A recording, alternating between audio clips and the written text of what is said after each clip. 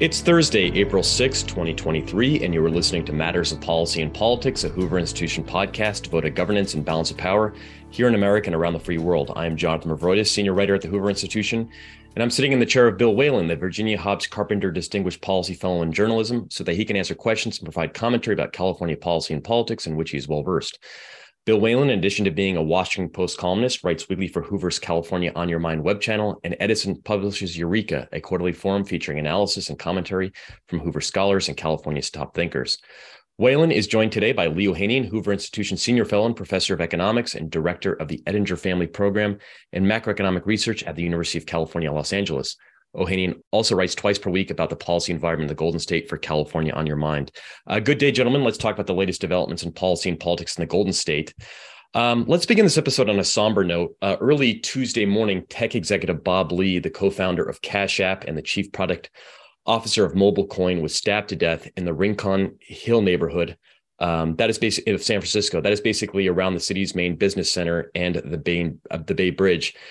A suspect is not in custody. On Twitter, its CEO Elon Musk, who also has headquarters 10 or so blocks away from where the murder took place, wrote, quote, "Violent crime in SF is horrific, and even if attackers are caught, they're often released immediately." Musk then tweets at San Francisco District Attorney Brooke Jenkins, asking, quote, "Is the city taking stronger action to incarcerate repeat violent offenders?" Crime is just one symptom of the city's ailments. In the San Francisco Chronicle last week, Roland Nee and Noah Arroyo write, "Interconnected forces trap the city in economic freefall. Workers remain primarily remote. Office space sits empty. Businesses shutter. Mass transit is sharply reduced or even bankrupt, making it even harder for low and middle income workers who enable restaurants and small businesses to operate, causing major budget shortfalls from declining tax revenue that imperil numerous city services, trigger mass layoffs of city workers, and shred the social safety net, all of which causes more people to leave." Lee, I'd like to start off with you. What do you think can be done to draw people back to work and live in this once bustling city? Jonathan, San Francisco was one of the great cities of the world, and it, in principle, is easy to figure out how to revive San Francisco. And the major issue is that it's got to get a handle on the drug abuse problem that has taken over several neighborhoods within the city, such as the Tenderloin District, South Market, the Mission District. And with that, essentially, it's not even implicit, but explicit acceptance of drug use. What that creates is a lot of crime. It creates a sense of unease among people who live there and among people who would think about having a business convention there, among people who would think about having a trip to San Francisco. So when we look at this tragic murder that occurred, what is hard to understand is that in the past in big cities, a lot of violent crime was understandable in the sense of a gang member shoots another gang member. This appears to be completely random. More information will come out over time as they investigate. But you can't make people feel better about coming back to the city. And for the last couple of years, that's what San Francisco leaders have tried to do. They've tried to cajole people to get back, including tech workers. Mayor London Breed was, I think she even may have given a press conference or a speech in her pajamas saying tech workers, please get out of your pajamas and come back to downtown. We need you here. Well, they're not coming back because they don't want to be there. So all San Francisco leaders need to do is make San Francisco a place where people want to be there again. And, to go back to the old, Bill's a baseball aficionado. You go back to that old Kevin Costner movie, Bill, about the 1919 White Sox back in the day, and Costner's, Field of Dreams. And Costner said, "Build that they will come." Well, if you make San Francisco a clean, relatively affordable, functional, safe city, people will flock back. And ironically, the issue about tech workers is that a lot of people think that they aren't there because they can work from home. The ironic aspect is that of all the industries in the economy, the outcome of that industry is so magnified when those workers are together and creating things together.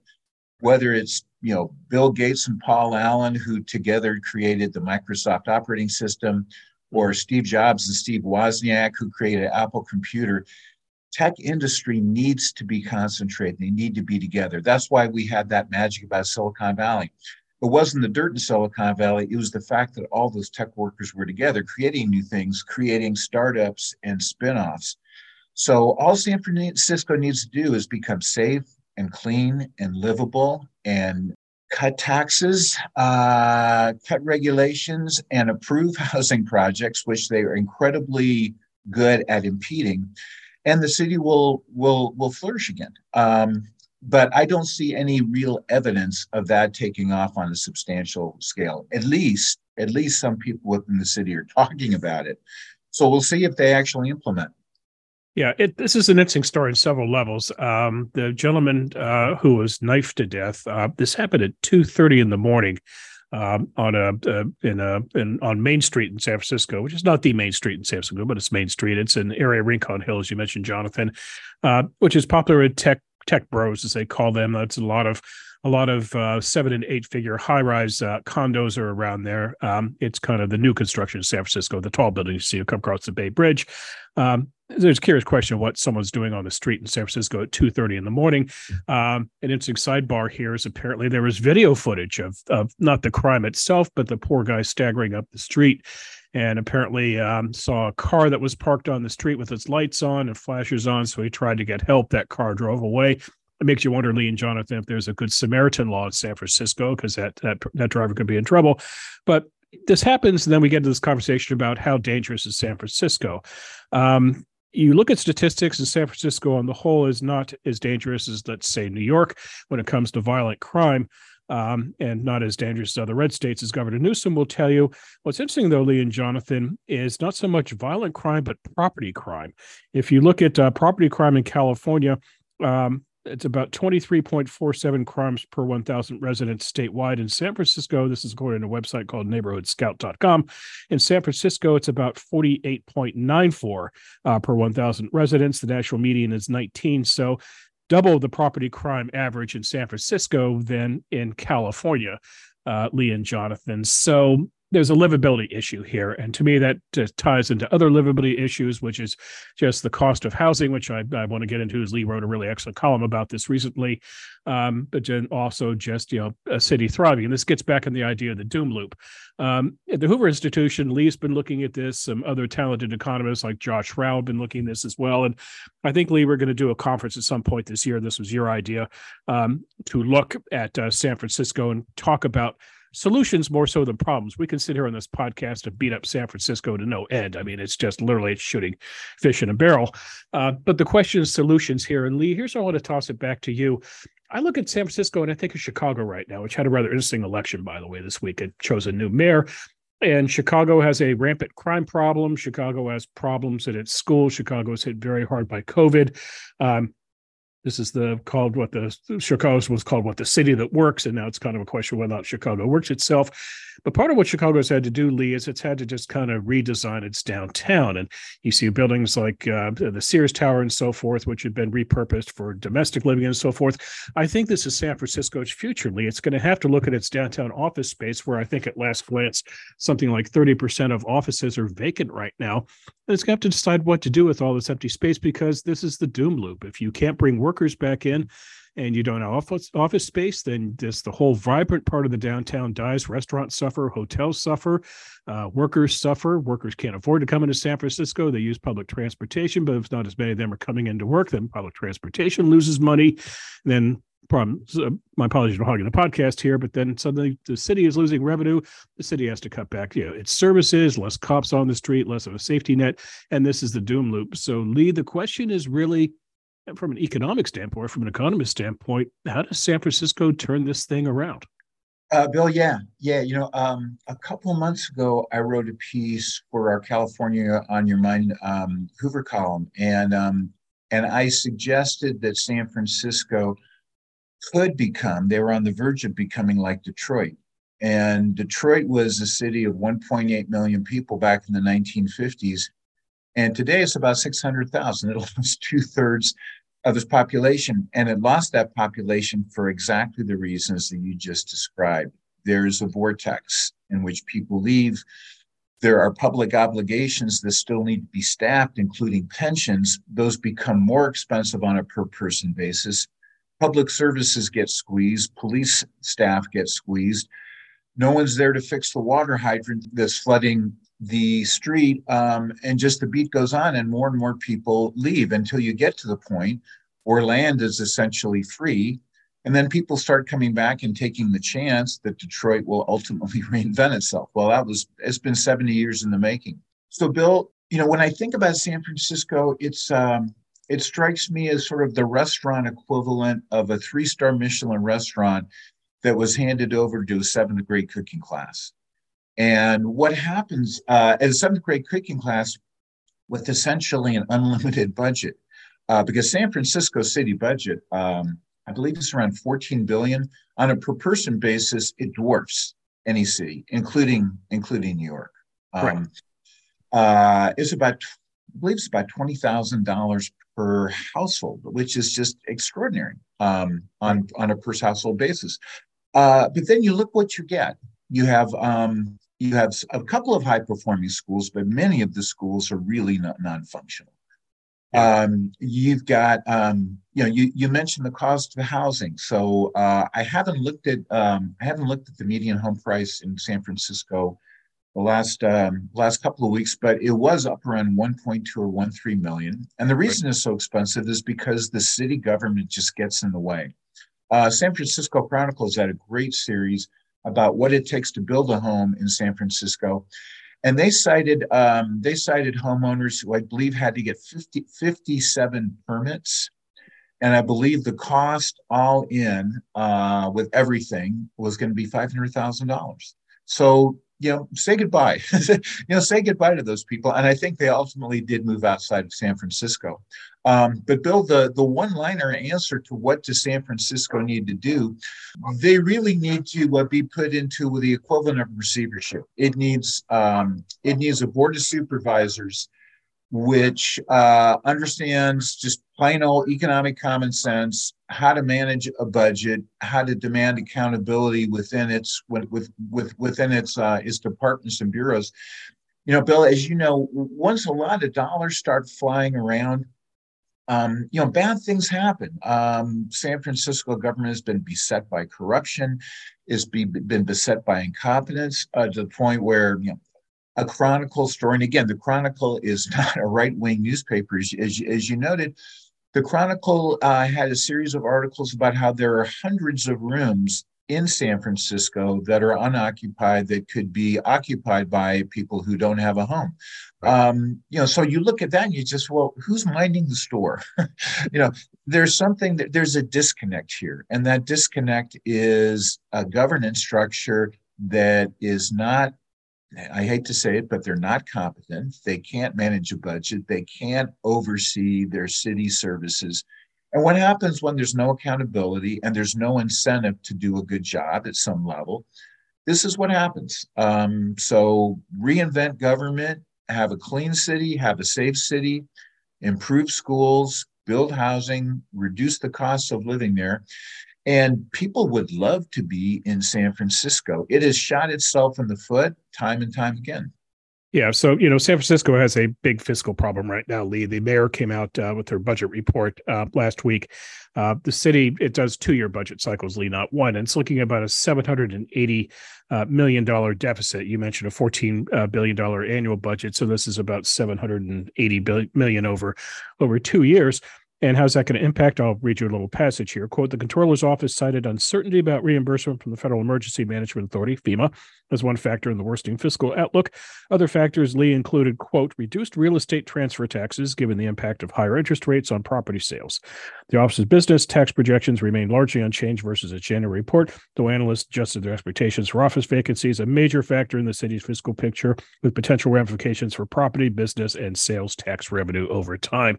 Lee, is that a very kind of fancy way of saying that taxes are going to have to get raised in San Francisco. Bill, yeah, they're certainly going to push that.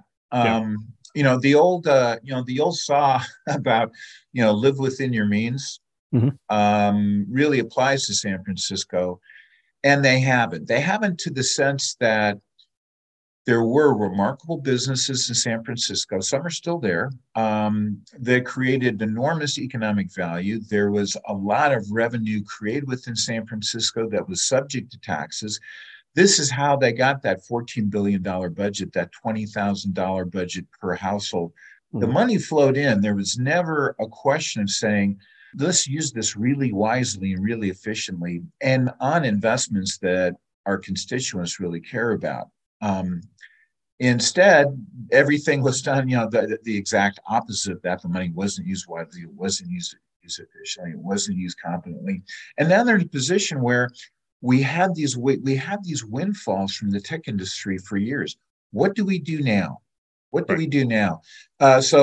gonna try to raise taxes. I suspect they will. And when you raise taxes, you're going to push more economic activity outside the city. So it's a little bit like a leaky bucket where you're trying to put more water in and the hole just keeps growing a little bit bigger every year. Yeah, final note, Lee, then we'll switch topics here. The worst is not yet to come for San Francisco in terms of office space. The city is telling folks that the vacancy rates could hit about 33% by 2025. So, that's incredible. That's 1 in 3 offices in San Francisco on it. Yeah, it's amazing. There's a lot of office space that's now sublet. Yeah, and the underlying leases, a lot of those are coming due in the next 2 years. So Bill, it's not going to be pretty. They have their work cut out for them.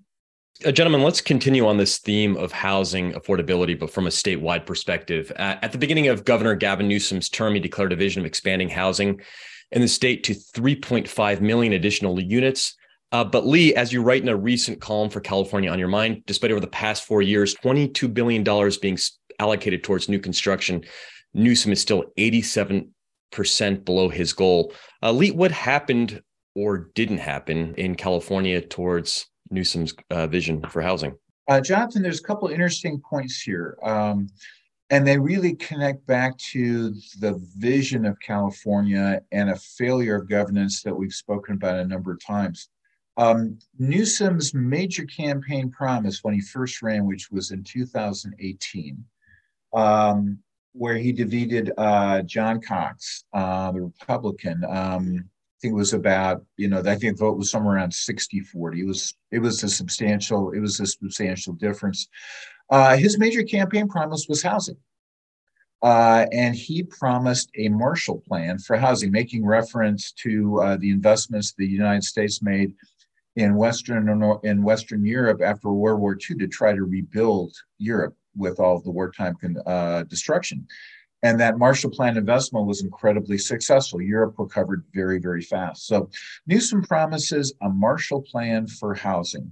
And what's happened is that new housing permits, which are, of course, a good predictor of future housing activity, as well as housing starts over his 4+ years in office, they are at a level that is about the same as they were in the 1981 recession, when California had about 13 million fewer people, when mortgage rates were 18%, if you could get a mortgage, when inflation was about 12%, when unemployment was over 10%. That's what we're seeing. The needle hasn't moved at all in California housing. So you mentioned that that performance relative to his goal is 87% below what his goal was. My God, what happened? We're 13% toward his goal, and what strikes me as really worrisome is that the governor has proclaimed that his policies have been a success, despite the fact that he's only 13% on the way there. Why does he proclaim their success? Because he signed a lot of bills and he spent a lot of money. And what's really wrong with California governance, and you see this in other states as well, is that success is measured on the basis of spending taxpayer dollars, not in terms of what the outcomes are. And what we're seeing today in California is literally 180 degrees different than what California delivered back in the day, when the leadership was from the Democratic Party, and roads and bridges and hospitals and universities and schools were built at lightning speed when California was growing like nobody's business. We're just burning up money today. So you see $22 billion spent, and it hasn't moved the needle. And the governor thinks this is a success. And we're spending up to $1 million per apartment unit to house the homeless. So just think about that. $1 million should buy a really, really nice house. And you can buy probably 3 houses on average in the United States right now, single family homes with 3 or 4 bedrooms for $1 million. And no one in state government is asking, isn't something wrong when we're spending $1 million per apartment unit? No one in state government is asking that question. And again, we go back to accountability and we go back to incentives. There's no incentives within state government for anyone to ask, can't we do better here? Isn't there something wrong with spending $1 million per studio apartment unit? Yeah, let me chime in here, Lee. This is just a problem with Gavin Newsom as governor, and I know loyal listeners of our podcast probably thinking, "Oh boy, here we go with the Newsom bashing." But I think this is very fair criticism in this regard. You mentioned that Newsom ran in 2018 the promise to deliver on housing, yeah, right? And he's failed, as you very well document in your California Your Mind column. That's not the only thing he's failed to deliver on. When he ran in 2018, Lee, he said that he was open. He supported single payer care.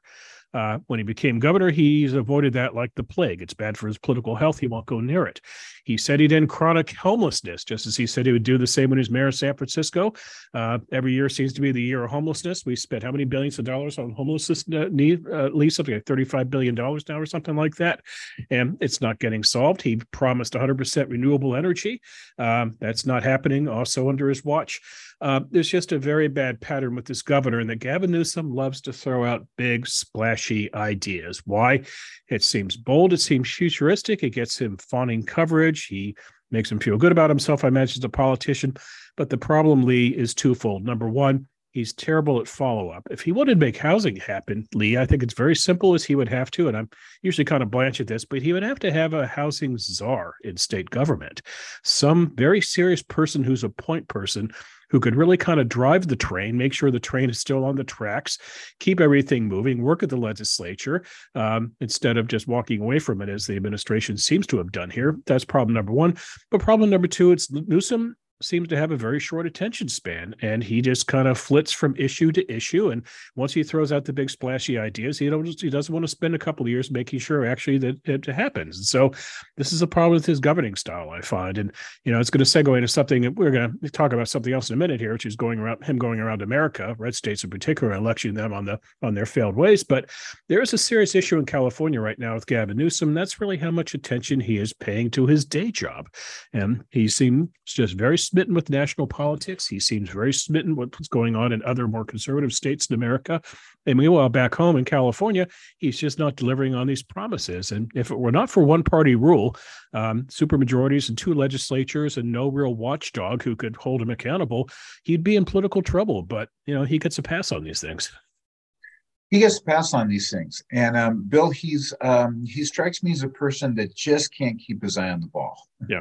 And there's a lot of balls in California you could pick to keep your eye on and make some progress on. And what I fault him for is that he had a vision on how to make and how to accomplish things, which failed, but that he's not rethinking that vision and ask himself, hey, what we're doing now is not working. We need to make some changes. And he's aggressively not pursuing alternative ideas. Yeah. He and the Democratic supermajority in the House and the Assembly are unwilling to work with Republicans. To give an example, Republicans have asked time and again for accountability in terms of where all those homelessness dollars that were being spent, where are those homelessness dollars going? Because, Bill, as you noted, homeless has become a more severe problem under Gavin's watch.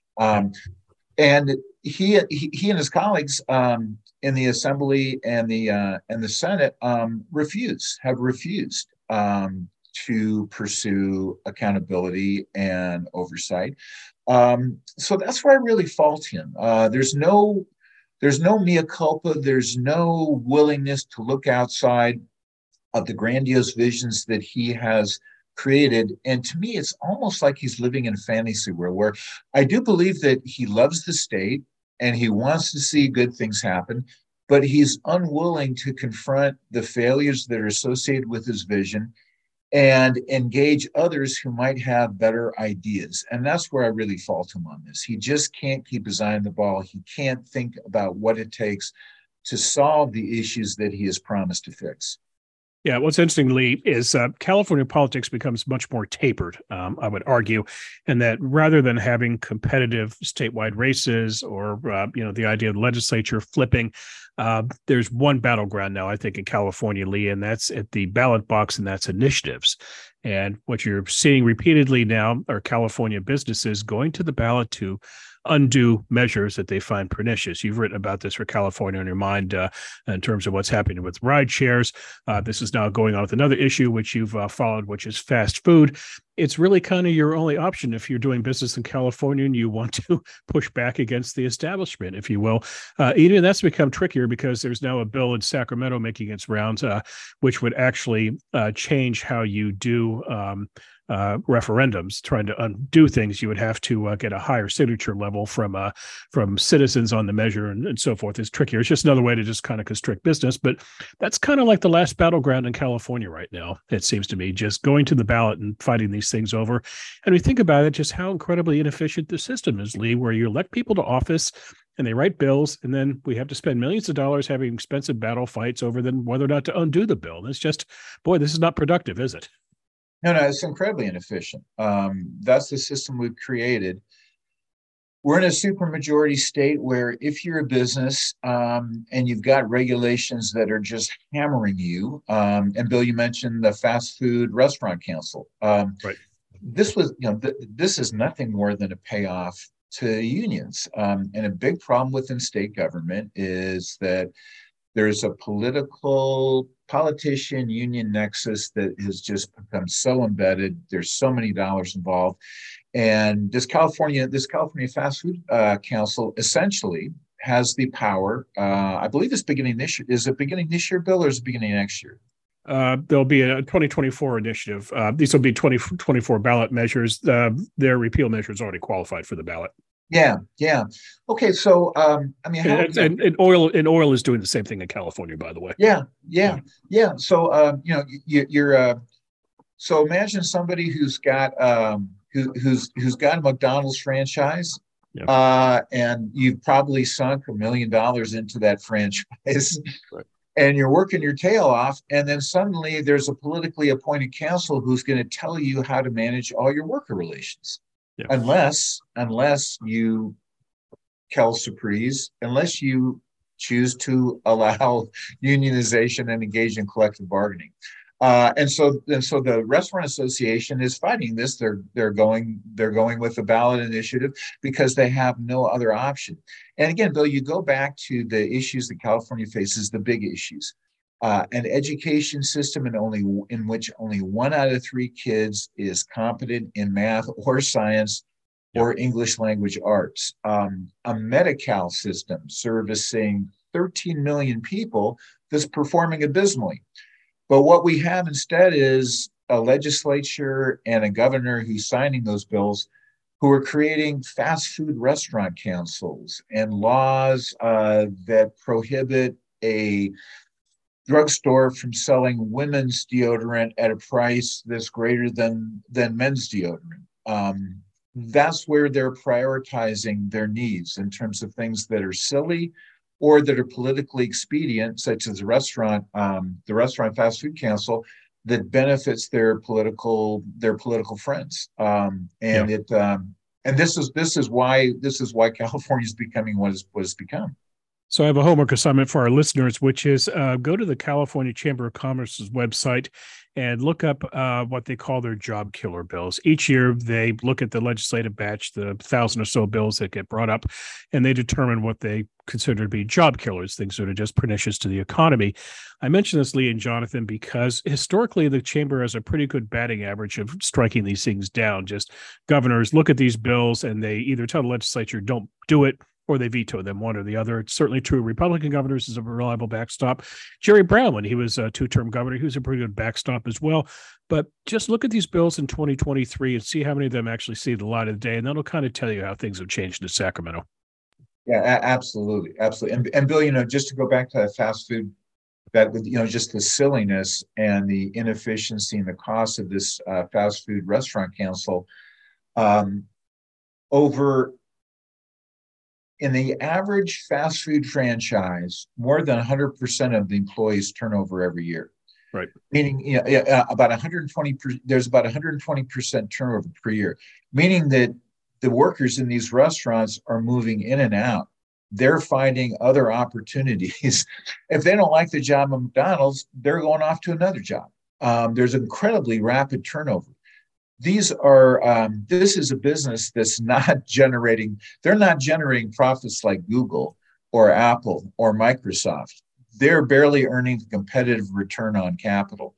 And again, if you think about what are the priorities of California, this should not have even seen the light of day. And yet now they're having to spend millions of dollars to try to get a destructive law off the books. I think an enterprising reporter should go to the legislature and ask the 120 members in the Assembly and the Senate, how many of you worked in a fast food joint? Gentlemen, let's go back to what Bill was talking about with Newsom's eye on national politics. Politico is reporting that Newsom, quote, has expanded his offensive against national Republican figures by channeling $10 million into a new political organization that will wade into red states through the 2024 cycle. Newsom said in his new launch video, quote, the problem in our country right now, authoritarian leaders who are so hell-bent on gaining power and keeping it by whatever means necessary that they're directly attacking our freedoms in state after state, unquote. But Newsom this week has toured red southern states that he is probably unlikely to win should he choose to run for president. He made a tour through Montgomery, Alabama, Jackson, Mississippi, and Little Rock, Arkansas, all iconic cities during the civil rights movement. A few questions come to mind. Why is he choosing these cities? He could have been in Wisconsin this week, a key swing state at the center of a state Supreme Court race, which will likely have national implications in the 2024 cycle. Yeah. Or is this a primary play to win those southern states during the Democratic primary? And does it impact him by not being present in California and not tending to the challenges of the state that you all just talked about? Boy, where to unpack this one? The two-word phrase I love to use, cynic's delight. The governor unveils this pack in the aftermath of the shooting in Tennessee, saying he's inspired by the shooting to do this.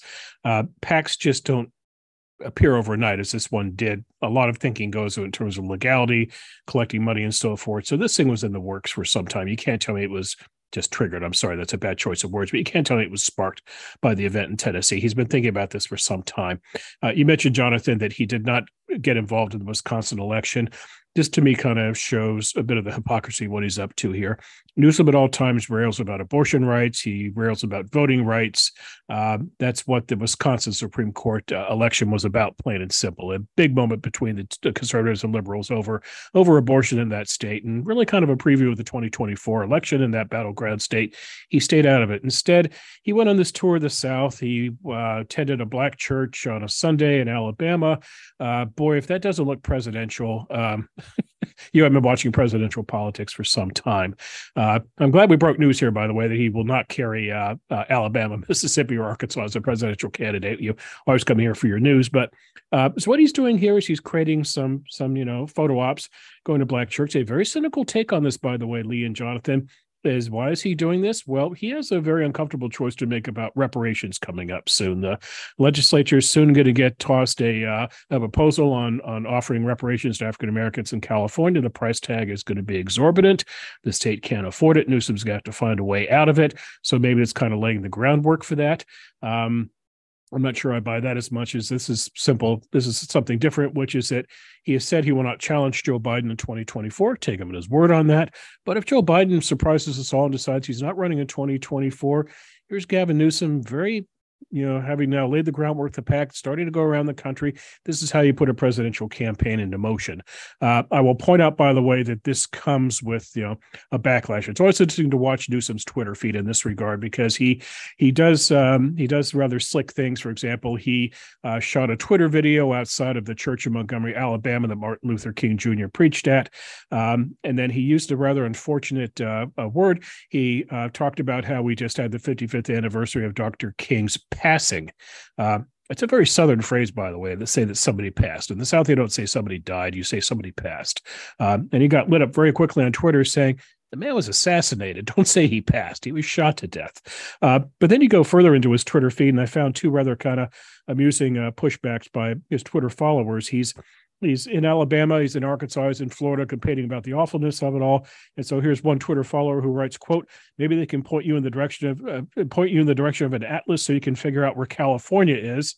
And then this person adding, quote, my kid didn't learn much history of any kind when you kept him out of school for a year and a half.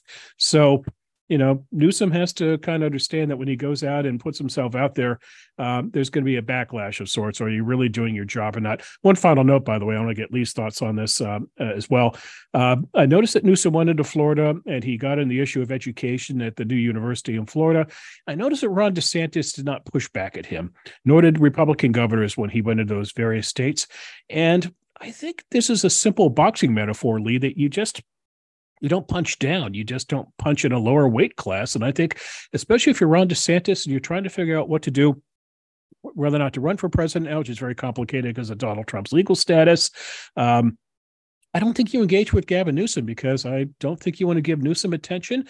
I don't think it really gives you anything to go after him. So I just kind of wonder what Newsom is going to achieve here at the end of the day. The purpose is to go into these red states and rally Democrats and get them juiced up. I'll notice, by the way, he has not set foot in Kentucky, where there's a Democratic governor, or Louisiana, where there's a Democratic governor.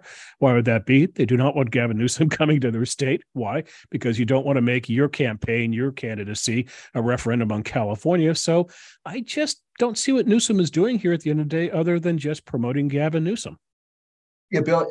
Another great example of that, he just can't keep his eye on the ball. Yeah. And at some level, he seems to be living in his own world, where he thinks he's being invited to parties where he's not really being invited.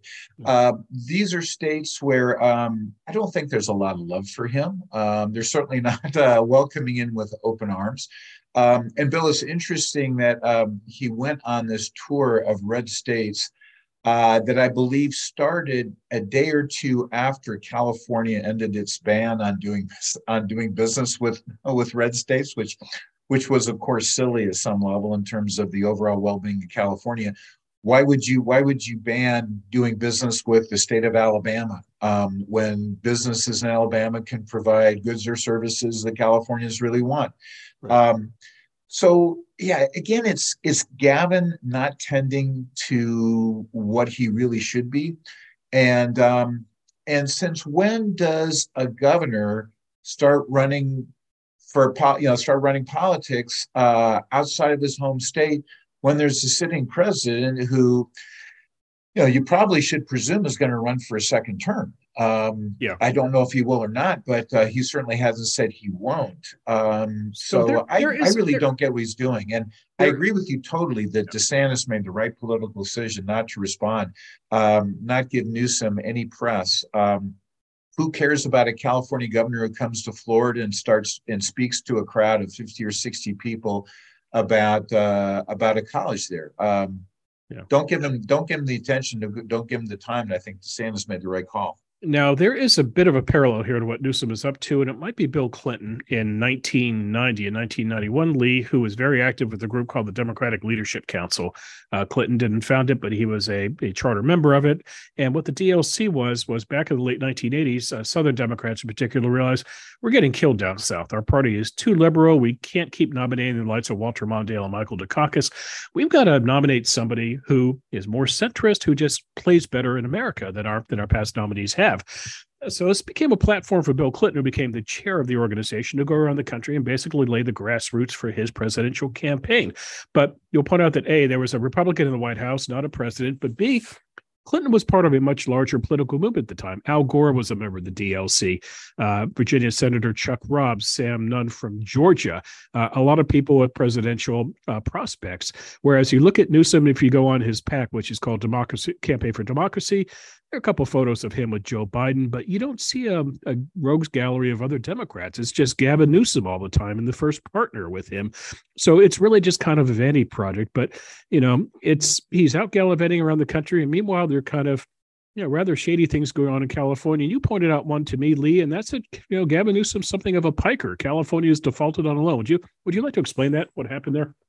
Yeah, Bill, I found this out from House freshman from California, Kevin Kiley, Republican, one of the few Republicans in the House from California, and I found this out from Kiley, who said that who called him deadbeat Gavin. What has happened in a nutshell is that California paid out approximately $33 billion in fraudulent unemployment claims during the pandemic, because of a Stone Age information technology system that couldn't identify fraudulent claims. So over $33 billion was paid out fraudulently. And California had to take out a loan from the federal government to cover all these losses. The loan was about close to $20 billion, I believe. And Newsom, despite the budget surpluses, the $40 or $50 billion budget surpluses that we had, Newsom decided not to repay that $20 billion loan. Right. Now, under federal law, when a state defaults on a loan to cover their unemployment benefit shortfall, what happens is that existing businesses in the state, per employee, their unemployment insurance taxes are increased to take care of that default. And so what's happening now is that California businesses now are paying substantially more in unemployment taxes because Newsom decided not to repay that debt. And they will be paying those higher taxes between now and probably 2029 or 2030, another 6 or 7 years. So what this, Bill, and I'm not going to say this cynically, I think it's just a total matter-of-fact statement. This was an under-the-radar way of increasing taxes on businesses without getting voter approval. And I think this is absolutely awful governance. You take out a loan and you default on it, and then the businesses whom you're supposed to represent end up footing the bill. So I think this is just awful governance, and I think it's nefarious. I don't think there's any other word for it. The problem here is the lack of a two-party system in terms of running the government. In this regard, the budget surplus, Lee, was actually $97.5 billion. That would have covered this loan 5 times. But they passed a budget that did not include that loan forgiveness. Why? Democrats didn't want to do it. Newsom didn't want to do it. Now, back in the old system of California, when you had a 2/3 requirement to pass a budget, Republicans would have fought this thing to death. And maybe they wouldn't have gone with complete forgiveness. Maybe they would have gone halfway and whipped out at the end of the day. But you would have seen, I pretty much guarantee you would have seen some money tossed to this. It's just a Republican approach to things. But when one party runs things, this is what happens. And again, in a state like California, where Newsom's just really not held accountable for a lot of reasons. One reason being the press corps is not what it once was, so it doesn't talk him. There have been people in Sacramento shouting about this. Republicans have shouted about it. Some special interests have, but it just doesn't get traction. So, and to me, it's just kind of shady. By the way, it shows one other thing, Lee, and then we'll move on to another topic. Times have changed now, and that California is just not going to get a lot of money from Washington. This ties into San Francisco as well. San Francisco is sitting there praying for money from Washington. It's now a divided government. It ain't going to happen. No, it's not going to happen. The House is going to shut the door on money to California. And Bill, when you just think about the fact that there was a $300 billion budget in during the fiscal year we're currently in, $300 billion, $20,000 per household. Yeah. An increase in inflation-adjusted terms, probably 50% over the last 5 or 6 years. And I'd love listeners to write to us and let us know whether they feel like the government goods and services they are being provided with are 50% greater than they were 6 years ago. I think we know what the answers are going to be, and it's not just because of who our listeners are. Exactly. Gentlemen, let's close out this podcast by talking about another Californian with probable presidential ambitions, and that's Kamala Harris. Bill, in your article for California on Your Mind this week, you describe Vice President Harris's struggle to find footing in national politics. Her negatives remain above 50%, but it is highly unlikely that Harris will be jettisoned from the 2024 ticket. You write, quote, "The idea of jettisoning the nation's first woman of color to hold the job doesn't jive well with a 21st century Democratic Party that thrives on identity politics." Nevertheless, Bill, why has she struggled to find a footing and carve out a niche for herself like her predecessors had? Well, it's an interesting story. And what sparked me to write this was that Kamala Harris just came back from a three-nation tour of Africa and had, by most measures, a pretty successful trip. It was a good photo op. She was pretty much on message for the whole time. But in the world of Kamala Harris, even a good development can be a bad development, in that the trip quickly got overshadowed by Donald Trump's indictment in New York, and she found herself in Africa having to answer uncomfortable questions about Trump. So she just can't seem to catch a break at times. Now, why is she in this spot? It's interesting. Part of it is her own fault. As I write in the column, successful vice presidents have been very proactive on the job, Jonathan Lee. They've gone out and they've carved their own niche. You might remember Al Gore with reinventing government and doing some other matters in the Clinton administration. Dick Cheney was very active in all kinds of policy. Of course, we had that narrative of Cheney really being the president, not Bush at times. These are people who really just embraced the job and really just kind of, create an identity out of the job. That was not her approach when she came in. Her approach was to be a little more behind the scenes, like Walter Mondale, to try to be a unifier of sorts with Capitol Hill, and that hasn't worked. But then secondly, she's caught a bad break, and the bad break comes from her boss. Joe Biden has handed her two political grenades in her rather brief time as vice president. He tasked her with being the border czar, which is all great, except they don't have a border policy. So there she is. It takes her 90 days to go to the border. She just looks terrible. And when she does sit down for an interview about it, she's very defensive. Remember, she had the famous comment about Lester Holt from NBC asked her, "Well, I haven't gone to the border." And she goes, "Well, I haven't been to Europe either." Ha, ha, ha. Just really kind of tone deaf. And then the other grenade which Biden handed her was voting rights. This was the ill-fated measure they wanted to do in terms of changing voting rights in the country.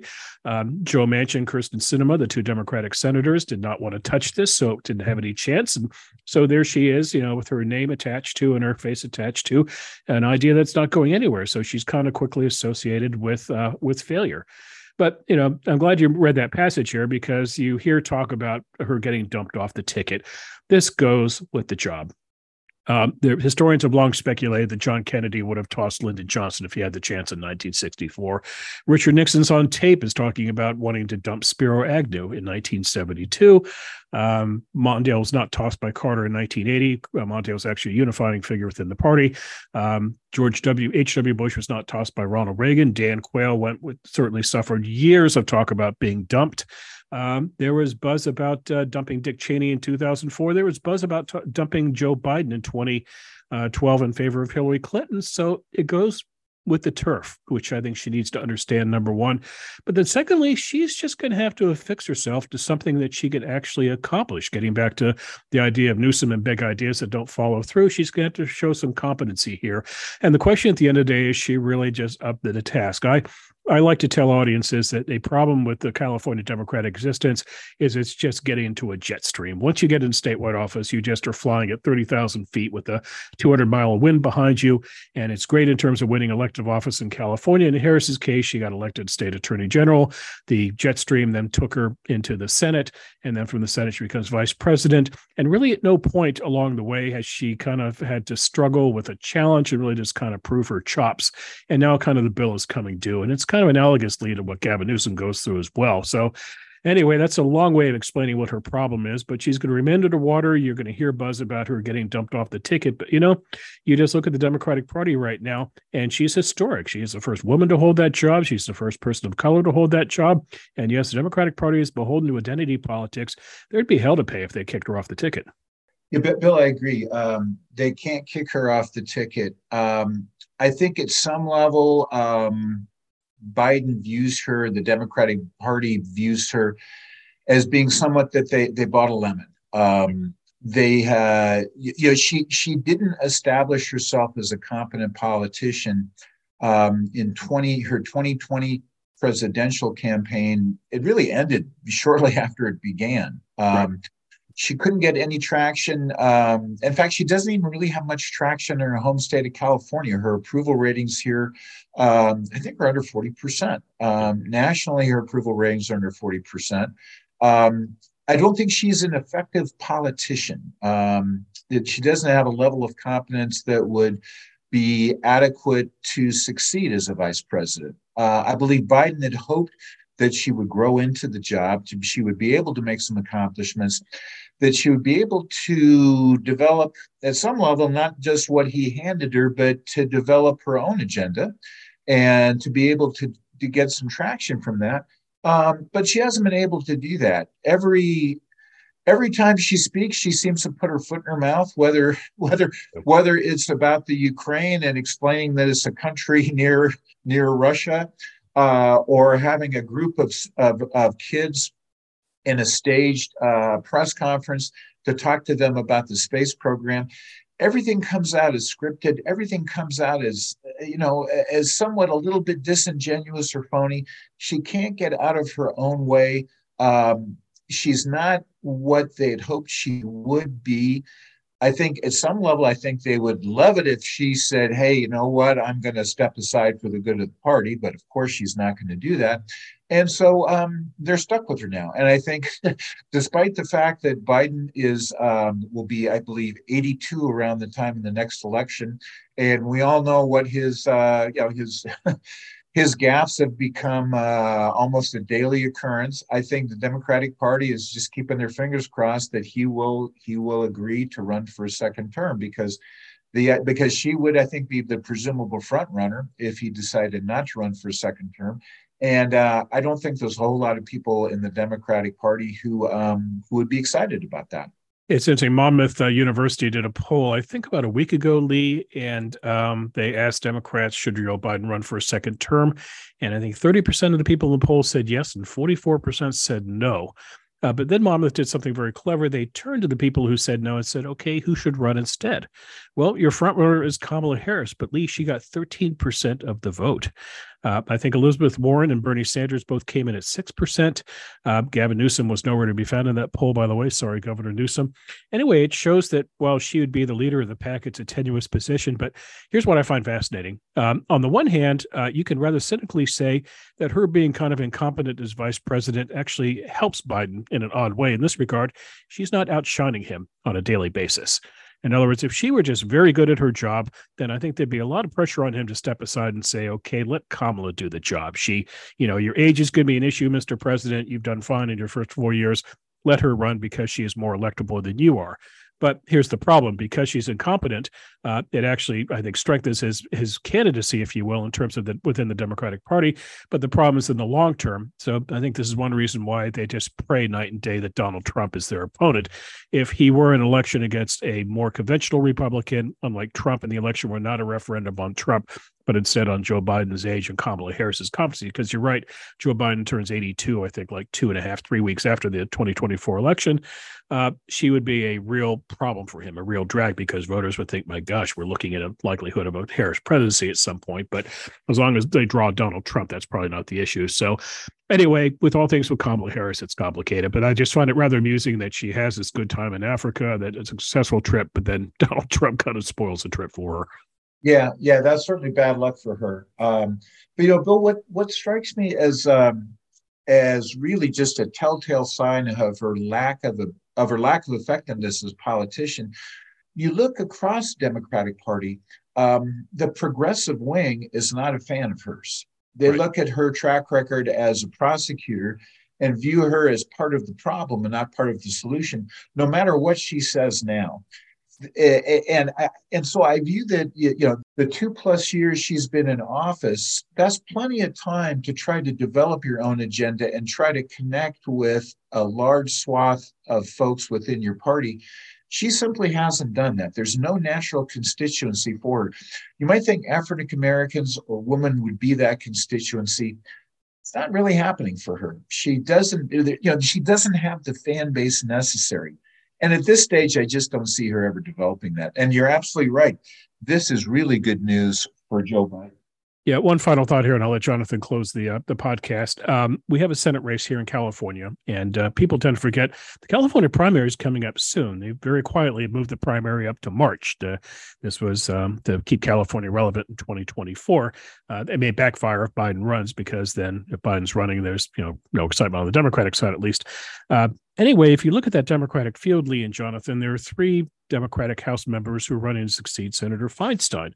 One is Adam Schiff, another is Katie Porter, and the third is Barbara Lee. They represent what is today's Democratic Party in this regard, and that there are 3 lanes for Democrats right now. There is the Bernie Sanders lane, and that's where Barbara Lee is. She's basically a Democratic socialist. There is the Elizabeth Warren lane, which is where Katie Porter is, where she rarely misses an opportunity to bash, finance and bash corporations. That's Liz Warren's thing. And then there's the establishment lane, and that's where Adam Schiff is, because Adam Schiff is supported by Nancy Pelosi and benefits financially from being connected to Pelosi. If Harris were to run for president in 2024, Lee, she would have to decide which of those lanes to be, and it's pretty obvious she would be the establishment Democrat. And so she's going to have to kind of figure out where she fits within the Democratic Party right now. I mean, not just historic in terms of her getting that job, but really what she stands for and what she believes. And so, I know she's been sitting down and talking to historians about her job, but I think she probably needs to kind of sit down with some people and have a little more realpolitik conversation about what her future is. Yeah, Bill, she needs a lot of advice and a lot of help. And Bill, interesting enough, when you mentioned the primary season starting up, and California's primary in March, my understanding is that Biden is unlikely to make an announcement before summer.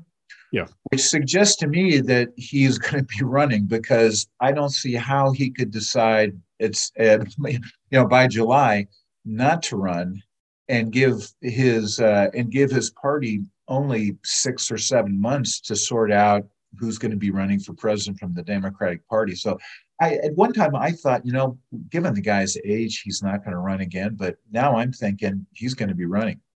People who get that job don't like to give it up. People who work for the guy on that job don't like to give up their positions as well. So it is hard to unroot an incumbent vice president. It's also hard to discourage a sitting president from not seeking a second term. But so we think he's running. And if he were to announce in the summertime that he's not running, then that would screw over a lot of lesser known Democrats. People not named Kamala Harris or Bernie Sanders or Elizabeth Warren.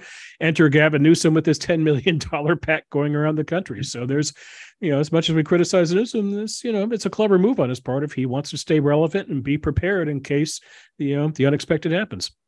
Yeah, he has on his Strax shoes, and he's in the starting blocks just in case, the race begins.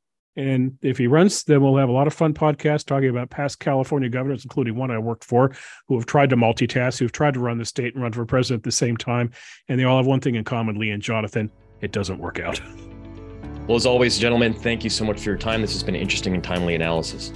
You've been listening to Matters of Policy and Politics, the Hoover Institution podcast devoted to governance and balance of power here in America and around the free world. Please don't forget to rate, review, and subscribe to this podcast wherever you might hear it. And if you don't mind, please spread the word. Get your friends to have a listen. The Hoover Institution has Twitter, Instagram, and Facebook feeds. Our Twitter handle is @HooverInst. That's @HooverInst. Bill Whalen is on Twitter. His handle is @BillWhalenCA. And Leo Ohanian is also on Twitter. His handle is @Lee_Ohanian. Please visit the Hoover website at hoover.org and sign up for the Hoover Daily Report, where you can access the latest scholarship and analysis from our fellows. Also check out California on Your Mind, where Bill Whalen and Leo Ohanian write every week. Again, this is Jonathan Movroydis sitting in Bill Whalen's chair this week. He'll be back for another episode of Matters of Policy and Politics. Thank you for listening. This podcast is a production of the Hoover Institution, where we advance ideas that define a free society and improve the human condition. For more information about our work, or to listen to more of our podcasts, or watch our videos, please visit hoover.org.